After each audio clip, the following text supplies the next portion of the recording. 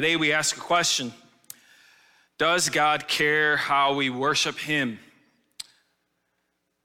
Could be a short sermon, yes. We could just leave if you guys wanted to. Does God care how we worship him? So far we've answered 3 questions in this sermon series. We've done our best to look at what is worship. We did our best to answer who can worship. You remember, we're made in the image of God. We all worship something. It's just the problem is we don't all worship God like we're supposed to. We also answered last week, we tried our best to look at who is it that we worship. And hopefully that was a little sobering to think about the fact that when we gather together, even this morning, we are here to worship a holy God of which we are not holy. And we're not God. We're not here to worship ourselves. We are here to worship him and him alone. But we do have a question that lies before us this morning is, does God, the holy God, care then how we worship him?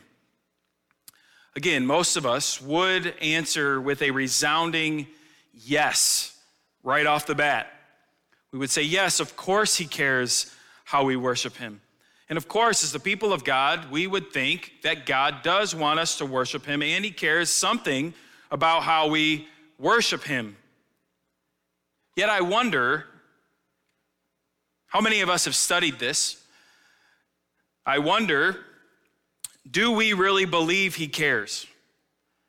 And do we then know what he wants from us in our worship? Could you have a conversation with somebody this morning about what God expects from us in our worship? Even this morning as we gather together, or in your life individually in family worship or in private worship. Hopefully over the next few weeks, we'll be able to preach through this series and dive into the depths of these different areas and these questions. I know next week the focus will be on family worship and private worship. What does that mean? How do we do that? Where do we see this scripturally? And then how do we do that? How do we go about doing that? And so hopefully we'll be able to answer this question a little better, because if I'm honest, growing up, being a Christian since I was about 7, if you asked me, how does the Bible say to worship? I would have said, how we do it, I guess. I don't know. It's just what I would have assumed. I wouldn't have thought that how we did it mattered too much. I probably would have said, yeah, it matters, but it's different for everybody. But there are some biblical guidelines to this, and we're going to get to that, like I said, in the next couple weeks. But this morning, I want us to see very clearly and resoundingly that God does care how we worship. So the holy God that we talked about last week does have an opinion on our worship and how we do it. And so first off, I want to point us to Genesis chapter 1, looking at verses 1 through 5 and also verse 31 together. It says, in the beginning, God created the heavens and the earth. The earth was without form and void, and darkness was over the face of the deep. And the Spirit of God was hovering over the face of the waters. And God said, let there be light. And there was light. And God saw that the light was good, and God separated the light from the darkness. God called the light day, and the darkness he called night, and there was evening, and there was morning the first day. If you jump into verse 31, it says, and God saw everything he had made, and behold, it was very good. And there was evening, and there was morning the 6th day. I read that because I want us to know the fact that God, our creator, the one who created all things, when he created all things, he did it with an order in mind. And so we live within order today because our God creator created order. So when our children go to school, they learn certain things like math. And they go to a class called science or physics or biology. And the reason that we can have those classes is because God has created order so that these things actually work. 2 + 2 always equals 4. Why? Because we don't live in chaos. We live in order. We live in structure, right? In science, our scientists, many who are very smart, can learn how fast the earth is rotating, how far it is from the sun. And all these different things they learn, and they know that it really needs to be exactly that way in order for life to be sustained here on this earth. And why does it happen? Why has it been happening for so long? Because God created order. He has designed for this planet that we're on to circle around the sun that gives us light at the same speed, the same time, each and every day. You know, pretty soon here, we're not going to see the sun for a couple months, but it's still coming up. It's just behind the gray, but it's there. It's still sustaining life because God has established order. And we see that very early on in Genesis. And there at the end in verse 31, he created what? Evening. In morning, there was order. There was structure.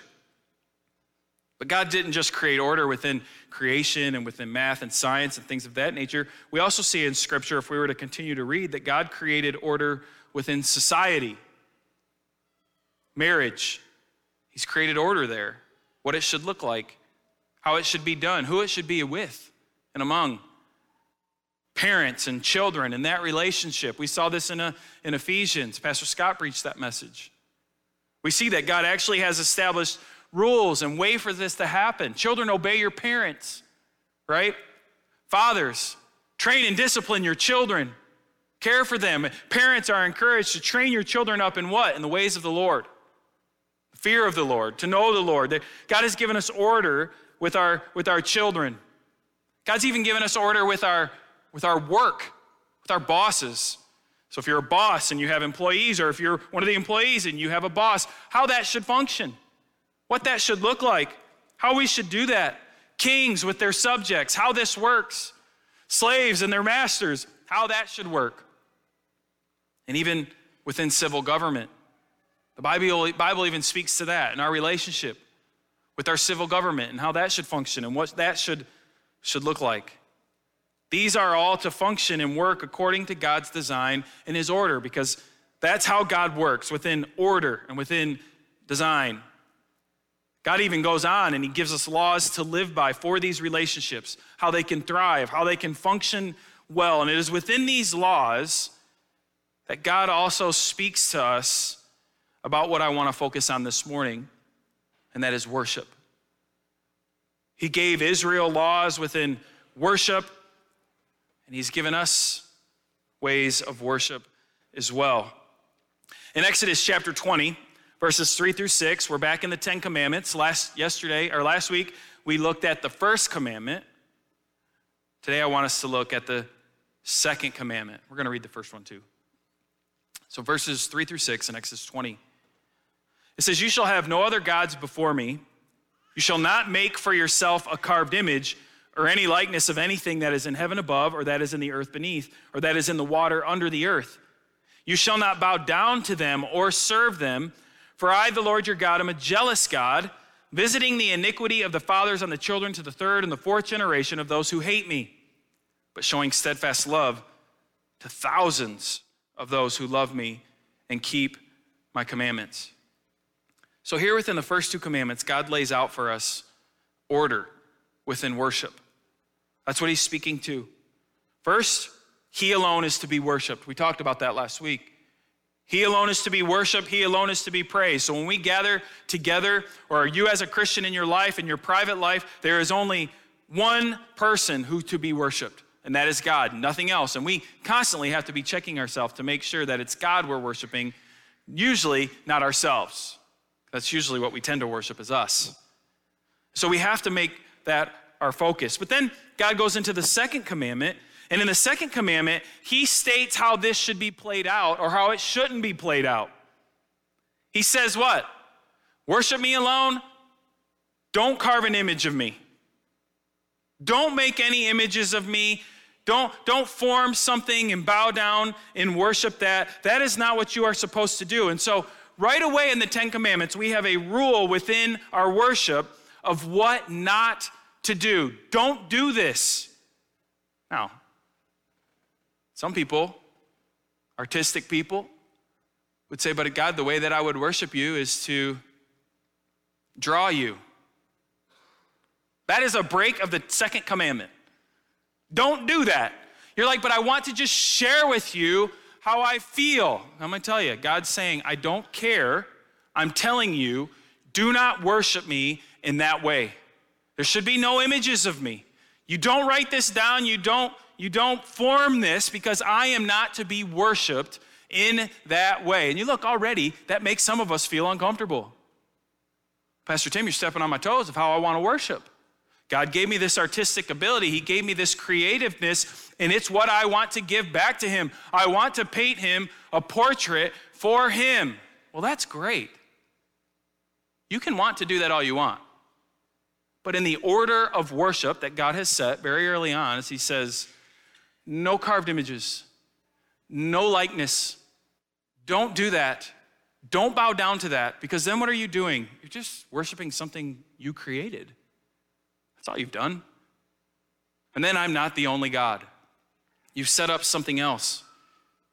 Ligon Duncan actually has a book called Does God Care How We Worship? It's a pretty good book. And in it, I'm talking about this second commandment. He said, this reminds us that there are two ways to commit adultery. Number one, we can worship something other than the true God, or we can worship the true God in the wrong way. Now, I don't know if you've ever thought of it that way, but I know when I read that, my stomach got a little tight. And I start to think, man, maybe I should focus, am I worshiping the right way? Because that's exactly what's happening here. And you remember when Moses is up on the mountain and he's receiving the law from God, we read, remember Exodus 19, that God was going to show his glory to the people. Don't touch the mountain or you're going to die. Don't let any of your animals get close to the mountain, you're going to die. You remember poor little Moses is the one, you go up on the mountain. Go talk to him, okay? And he goes, and what does God do? God establishes and gives him the law, the 10 commandments. And so Moses is up there with God, and he's receiving the law from God. And do you remember what Israel is doing right away? Do you recall what they were doing right away? Right away they had a problem, didn't they? Because they said, there's an issue. Moses has been gone for too long. We need to set up worship here.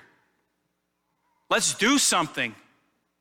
And so then what do? They take all their gold and they make an image of a golden calf because they wanted something they could see and follow. And so they worshiped this calf. Moses, you're just taking too long. Moses, we don't see you. We don't see our leader. They had just seen the mountain shake. They had just watched it tremble. They had seen lightning and thunder, and they had heard all of this. And in no time at all, they're forming this image of God to worship. But notice what God accuses Israel of. In Exodus 32, verse 8, this is what God accuses Israel of. They have turned aside quickly out of the way I commanded them. They have made for themselves a golden calf and have worshiped it and sacrificed to it and said, these are your gods, O Israel, who brought you up out of the land of Egypt. Now, what is he angry about? They're not doing what I said. I've told them how to worship, and they're not doing it. That's the problem. That's the issue that is coming up here in Exodus with Israel. They've decided they've come up with their own way to worship. And God says, I'll have nothing to do with that. As you go into Deuteronomy chapter 11 and 12, and you can turn there because we're going to look there in a little bit. But in Deuteronomy 11 and 12, we see God tell Israel their need to worship him alone according to his order. And it really gets laid out. In Deuteronomy 10, God gives Israel new tablets of the law because when Moses came down, he saw what they were doing. He throws them and the tablets break. And so in Deuteronomy 10, God in his grace and in his mercy writes it again. He gives it to them again. And so that's what we see in Deuteronomy 10. They received the law from God again. And then in Deuteronomy 11 and 12, we see this law being read and dealt with.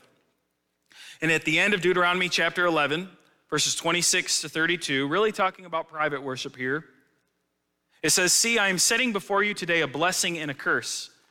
The blessing if you obey the commandments of the Lord your God, which I command you today, and the curse if you do not obey the commandments of the Lord your God, but turn aside from the way that I am commanding you today to go after other gods that you have not known. And when the Lord your God brings you into the land that you are entering to take possession of it, you shall set the blessing on Mount Gerizim and the curse on Mount Ebal. Are they not beyond the Jordan, west of the road, toward the going down of the sun, in the land of the Canaanites who live in the Arabah, opposite Gilgal, beside the oak of Moreh? For you are to cross over to the Jordan to go in, to take possession of the land that the Lord your God is giving you. And when you possess it and live in it, you shall be careful to do all the statutes and all the rules that I am setting before you today. So let's stop there. This is talking to Israel as they enter the land of promise. God is saying, now remember, there is an order to which I want you to do this. As you enter this land, as you live in this land, there is an order of how I want you to live. You are to obey everything that I am commanding you to do. The people don't have the right to say, well, God, you live on my heart, therefore just everything I do is worship to you. I'm just going to just go and do it, and you're going to be appreciative of it. No. You're going to live how I tell you to live. Do it this way because this is what's honorable to me. So this is what he sets out for Israel with their private worship. They must live according to all his laws each day and to glorify him. And this is how they glorify him. Live according to my laws. Do the things I tell you to do.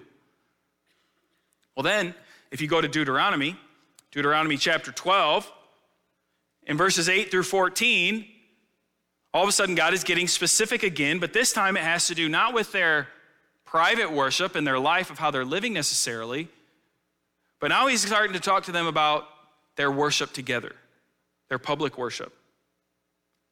So beginning in verse 8, he says, you shall not do according to all that we are doing here today, everyone doing whatever is right in his own eyes. For you have not as yet come to the rest and to the inheritance that your Lord your God is giving you. When you go over the Jordan and live in the land that the Lord your God is giving you to inherit, and when he gives you rest from all your enemies around so that you live in safety, then to the place that the Lord your God will choose to make his name dwell there, there you shall bring all that I command you. Your burnt offerings, your sacrifices, your tithes, and the contribution that you present, and all your finest vow offerings that you vow to the Lord. And you shall rejoice before the Lord your God, you and your sons and your daughters, your male servants and your female servants, and the Levite that is within your towns, since he has no portion or inheritance with you. Take care that you do not offer your burnt offerings at any place that you see, but at the place that the Lord will choose in one of your tribes, there you shall offer your burnt offerings, and there you shall do all that I am commanding you. Notice how specific God is being about the time and about the place and about what they are to do. Hey, don't go around just burn offerings wherever you want. Yeah, but God, you're everywhere all the time. Yeah, I don't want it done that way. I'm going to tell you exactly where to go. We're going to set up a place, and this is where I'm going to dwell in one of the tribes. And when I tell you where it is, that's where I want it to be done. You guys are going to do all your sacrificing and giving of offerings right there. Pretty specific. But then go down to Deuteronomy 12, 29 to 32. This is the end of the chapter. And God couldn't be any plainer in what he has to say. It says, when the Lord your God cuts off before you the nations whom you go in to dispossess, and you dispossess them and dwell in their land, take care that you be not ensnared to follow them after they have been destroyed before you, and that you do not inquire about their gods, saying, how did these nations serve their gods, that I also may do the same? You shall not worship the Lord your God in that way. For every abominable thing that the Lord hates, they have done for their gods. For they even burn their sons and their daughters in the fire to their gods. Everything that I command you, you shall be careful to do. Notice this. You shall not add to it or take from it. I don't know how God could be any more plain here. Here are the laws that I'm giving you. Don't add any more to them, right? Don't do that, but don't take any away either. Do this that I've laid out for you. Now, these are laws of the Old Testament, and a lot of Israel's worship was pointing to Christ, of what Christ fulfilled. And we know now Jesus, we follow him, we love him, we serve him, And he's fulfilled much of this for us. But when we look in the Old Testament, we see examples of people who took their worship and it was out of order. And there's some difficult things that happen there. If you go to Genesis 4, verses 3 through 6, they'll put it on the screen, but you know the story of Cain and Abel. Right away with the story of Cain and Abel, what was the problem with Cain and Abel? Wrong worship. One of them worshiped well according to what God had laid out. The other one did not. For whatever reason, whatever Cain brought forward was not acceptable to the Lord. Your worship is out of order. Therefore, I will not accept this as worship. And what happens with Cain? What are you talking?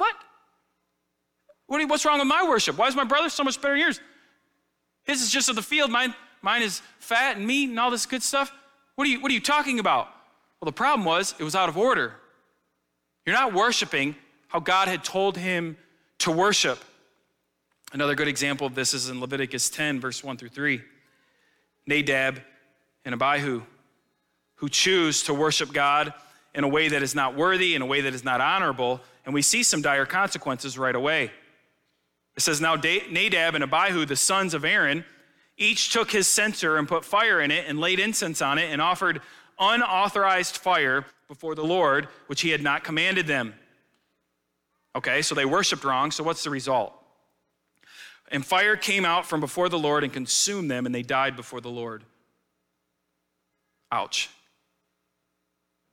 Then to make it even worse, then Moses said to Aaron, this is what the Lord has said, among those who are near me, I will be sanctified, and before all the people, I will be glorified. And Aaron held his peace. Aaron just watched his kids die. They died because they did not worship God how God had told them to worship, and God consumed them. And Moses reminds Aaron, we can only worship him how we're told to worship. They didn't do that, and Aaron held his peace. Wow. Apparently worship's pretty important. In 1 Samuel chapter 13, verses 8 through 15, you remember King Saul. He's waiting on Samuel. Samuel's supposed to come to sacrifice before the battle. King Saul says, Samuel's not coming. I'll do it. I'll sacrifice. Samuel then rolls up. What are you doing?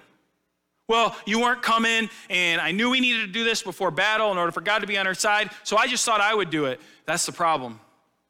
You thought you would plan how to worship. It's not how this is to be done. Saul, you are rejected. You're rejected. Or 2 Samuel chapter 6, verses 5 through 7, with Uzzah. Uzzah, at his house, was the Ark of the Covenant. It was held there, and Israel needed to move, and they were going to move the Ark of the Covenant, and they chose to not move the Ark of the Covenant how they were told to. They were told to move it with poles and to be carried. Well, technology had gotten a little better, and they said, you know what we could do? We could just throw it on a cart and let the oxen carry it. We have wheels. This just makes sense. God can't really care if we carry it with poles or if we carry it on a cart. So they start carrying it with the cart, and we don't even know the scene. They hit a bump or something. I don't know if the Ark of the Covenant was slipping. I don't know if Uzzah just got a little scared. But it says he reached his hand up to stable the Ark of the Covenant, and he dies. Death. Why? It was told, nobody touch this thing. Do not touch the Ark of the Covenant, or you will die. Now, it seems pretty innocent. Well, did you want it to fall? God's response would be, actually, I didn't want it on a cart at all. You're supposed to carry it with poles. What many commentators say is Uzzah had such a familiarity with the ark because it was in his house. He was just so comfortable seeing it that it had just become another thing. It wasn't this sacred thing that God had established it and called it to be, where God will sit on the Ark of the Covenant and judge Israel. No, it was just something in his house. And they're just moving it to the next town. And he's just going to touch it real quick so it wouldn't fall down. And God said, no, this isn't the order that I've established for you. You now die. You see, how we worship God is very important. In our private life, in our public life, we must be willing to follow God's order for our worship. And that begs the question, where does that leave us today? All this Old Testament stuff is great, but does it really apply to us now? Well, one of the key places you could go for worship is John chapter 4, verse 19 to 23. Jesus with the woman at the well. And it says, the woman said to him, "Sir, I perceive that you're a prophet. Our fathers worshiped on this mountain, but you say that in Jerusalem is the place where people ought to worship." Jesus said to her, "Woman, believe me, the hour is coming when neither on this mountain nor in Jerusalem will you worship the Father. You worship what you do not know. We worship what we know, for salvation is from the Jews. But the hour is coming and is now here when the true worshipers will worship the Father in spirit and truth. For the Father is seeking such people to worship him." Here Jesus says something that is still binding for us at this very moment. When we gather together to worship him, or when you worship him in your private life even, we are called to worship him, yes, in spirit, but also in truth, right? So in truth, well, what is truth? Truth is the Word of God. The Word of God lays out for us what our worship is to be. We need to know what that is, right? And so today as believers, we're still called to obey God in our public worship, in our private worship. And so one of the questions could be, well, what does that look like in my private worship? Well, I would hearken back to last week. If you were not here with technology today, you can go listen to it. We have it on our website. We have it on our podcast. Well, I'll reference you to 1 Peter 1, 15 to 16. You remember. "But as he who called you is holy, you also be holy in all your conduct, such as it is written, you shall be holy, for I am holy." How do we worship God in our private life? How do we do this? Be holy. You say, yeah, but all the Old Testament laws are fulfilled in Christ. Yeah, but we still have laws. We still have commands that God has given us and very clearly has given us, and we must live by those laws. And not just see them as a set of rules that we must obey, but to see them as very much life-giving. Again, fulfilled in Christ who gives us life, but we go then and serve him and honor him. How? By being holy, obeying him. This is how we glorify him, serving him in the way that he has laid out for us to serve him, in holiness and in uprightness.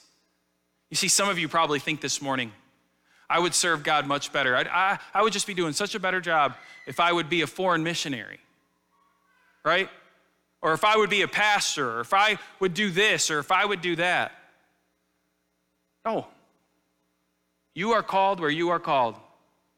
And you must serve God faithfully where you are called in holiness and in righteousness. So the cooks over in Papua New Guinea serving the Lord, that's great.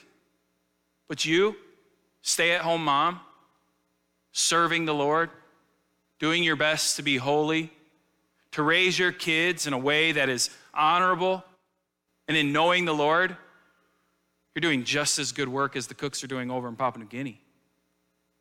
You, dad, you go off to work, you put in 40 to 60 hours a week, but you do it faithfully.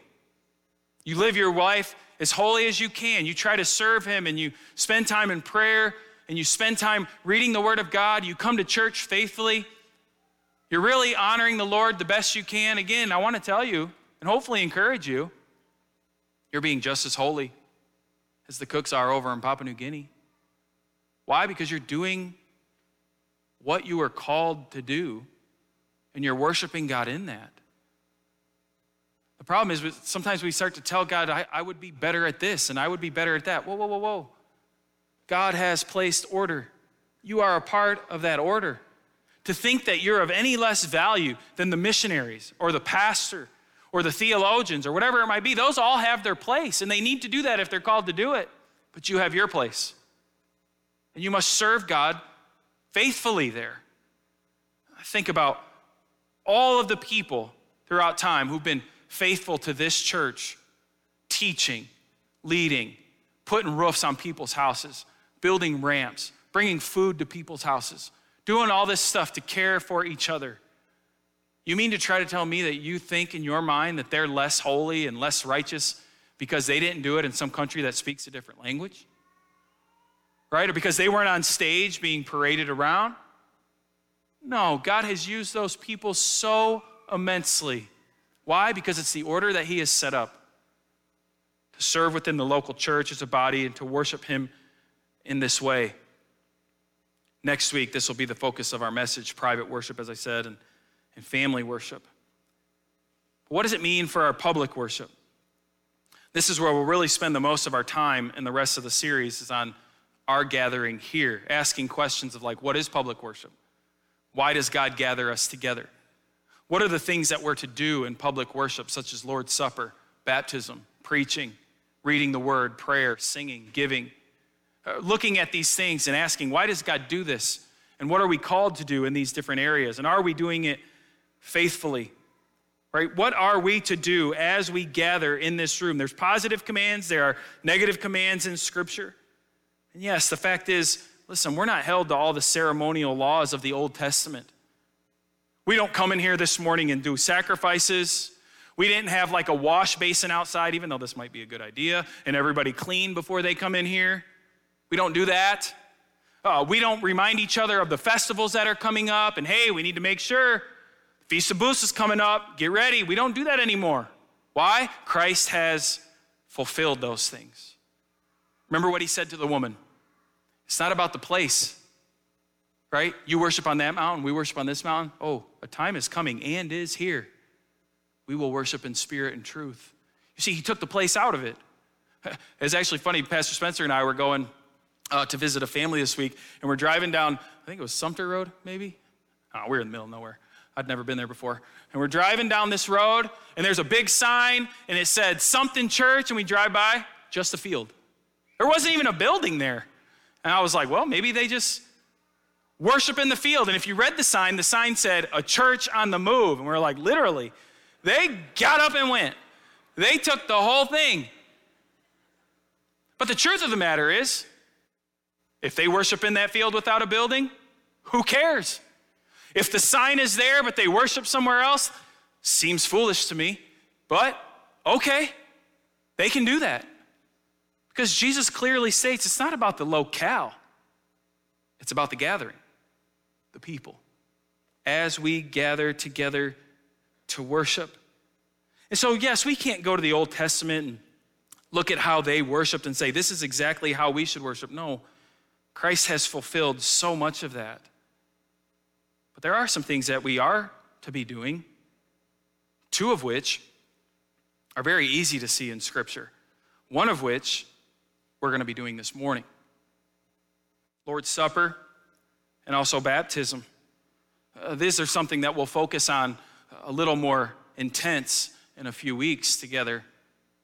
But I think we would all agree when you read Scripture, we see that the New Testament church is called to these ordinances, these things that we are to do when we gather together that, again, seem so silly. God, you're telling me there's not a better way to honor you than to eat this cracker and drink this juice? I'm sure all of us in here could think of something better. I can think of something more grand. I could think of something more elaborate. I could think of something that would be so much more beautiful that would just drop people to their knees, couldn't we? No. This is what God has ordained for us to do. When you take the bread, break it, bless it. Do this in remembrance of me. Take the cup, drink it. Do this. It's a sign of the new covenant that I've established with you. And when you do it what? Looking forward to the day when I will return, when we will dine together again forever in eternity. Such a simple act, but a commanded act. Look in 1 Corinthians chapter 11. Go and turn there. It's the last place I'm going to point you to this morning. And again, we're going to have a whole sermon on Lord's Supper and baptism. But since we're observing Lord's Supper this morning, I think this is very fitting. 1 Corinthians 11, we're going to begin in verse 18. It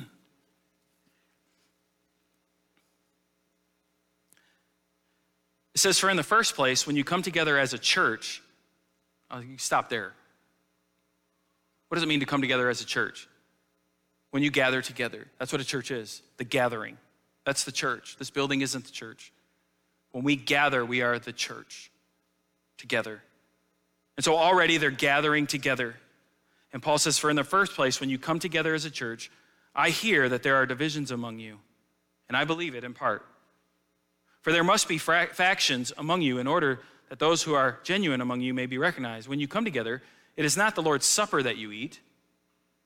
For in eating, each one goes ahead with his own meal. One goes hungry, another gets drunk. What? Do you not have houses to eat and drink in? Or do you despise the church of God and humiliate those who have nothing? What shall I say to you? Shall I commend you in this? No, I will not. Now listen, what I'm gathering from this is the Corinthian church was like, look how good we worship. Look at our Lord's Supper. It is phenomenal. The food is great, the wine is better, and we're having a good time. And Paul's like, yeah, you're not doing this right. When you gather together, you are actually sinning in your worship. This isn't how it's supposed to be done. Verse 23, for I received from the Lord what I also delivered to you, that the Lord Jesus on the night when he was betrayed took bread, and when he had given thanks, he broke it and said, this is my body, which is for you. Do this in remembrance of me. In the same way also, he took the cup after supper, saying, this cup is the new covenant in my blood. Do this as often as you drink it in remembrance of me.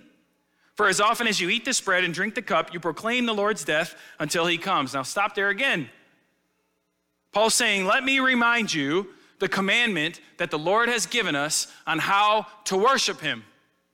You take bread, you break it, you eat it. You take the cup, you bless it, you drink it, and remember him. That's it. That's what you do, and you're not doing it very well. Verse 27, whoever therefore eats the bread or drinks the cup in the Lord in an unworthy manner will be guilty concerning the body and the blood of the Lord. Let a person examine himself then, and so eat of the bread and drink of the cup. For anyone who eats and drinks without discerning, the body eats and drinks judgment on himself. That is why many of you are weak and ill, and some have died. Now let's stop there, because I read the Old Testament accounts. Uzzah touches the ark, dead, right? Aaron's sons sent fire, not supposed to do. God says, I'm going to consume you, and consumes them. We look at that and we say Old Testament. Now this is New Testament. And what Paul is telling this church is he's saying, listen, you guys are worshiping so wrong in your Lord's Supper, and you wonder why some of you are sick? You wonder why some of you have died. You've died because you're not worshiping how you're supposed to. You're doing this out of order. You are actually worshiping the created, not the Creator, and what he has told you to do. Let's go on. 31. But if we judged ourselves, truly we would not be judged. But when we are judged by the Lord, we are disciplined so that we may not be condemned along with the world. So then, my brothers, when you come together to eat, wait for one another. If anyone is hungry, let him eat at home, so that when you come together, it will not be for judgment. About the other things, I will give directions when I come. You know what's a common thing today? It's very common to see Lord's Supper being taken in private worship, which is never given in Scripture. Paul says, when he's talking about Lord's Supper, every time when you come together, which establishes very clear boundaries. Lord's Supper happens here, when the church is gathered. I can't come to your house and give you Lord's Supper. That's not appropriate for me to do. We do it when we are gathered together. Now listen, there's plenty of churches and plenty of denominations that you know of, I'm sure, that do that. They do that.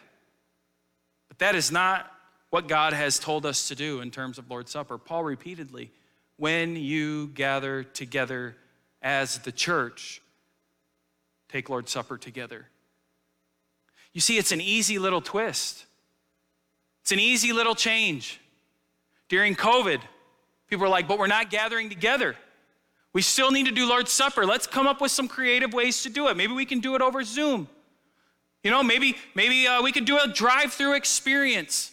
Maybe we could do these things. Oh, those are great ideas. You think you've got a better idea than God's? That's what you're telling me. See, that was one of the problems with not gathering. By not gathering, we weren't able to do certain things together because then it would have been out of step with how God had designed it and planned it to be. Some might say, well, then who cares? What does Lord's Supper really do? Well, come to the message in a few weeks. I'll tell you about that. But there's a reason we're called to do it together. It's because we need this reminder. We need this reminder. I was sharing in Sunday school today, and I did it a few weeks ago. Today we were talking about like keeping a journal and how that helps your memory. And when we were talking about prayer, I had mentioned how forgetful we are and how quick we are to get angry at God when really what he does is blesses us over and over again. Have any of you in your life ever prayed, God, I'd really like to have this job, and you really prayed about it, and God gave it to you? Has that ever happened to you before? Shake your head yes or no if that's happened for you before. Yeah, no. How many weeks did it take when you said, I hate this job? How many weeks did it take when you were cursing that job? I hate this place. It stinks, it's hot. They don't care about my hours. That guy's making all this money. I'm not making half of that. I'm doing more work than he's doing. This blessing that God had bestowed upon you that you prayed so desperately for, you'd already forgotten it as a blessing. And to you, it was almost a curse. We say, why does God give us order and worship? Why does he give us these things? It's because we forget. We need to remember. And God in his great grace has given us something as simple as a cracker and some juice to remind it about the great depths of how much he's loved us, how separated we are from him in our sin, but what he's done to cover that sin with the blood of his son and the body of his son. And this is why we get called to do these things. It's the same with baptism. There's a reason for it. There's the same with preaching. There's a reason we are supposed to preach when we get together. There's a reason we give. There's a reason why we sing. These are all for purposes to glorify him. And God has actually laid down rules and standards for us so that we can know that we are worshiping him well and honorably. There's no guesswork. He's laid it out for us. And I hope that we'll see it very clearly as we continue through this series. I hope we'll remember the holy God that we serve, the great lengths that he has went to save you, to save me, and to put us together so that when we gather, we worship him well and honorably. Let's bow together.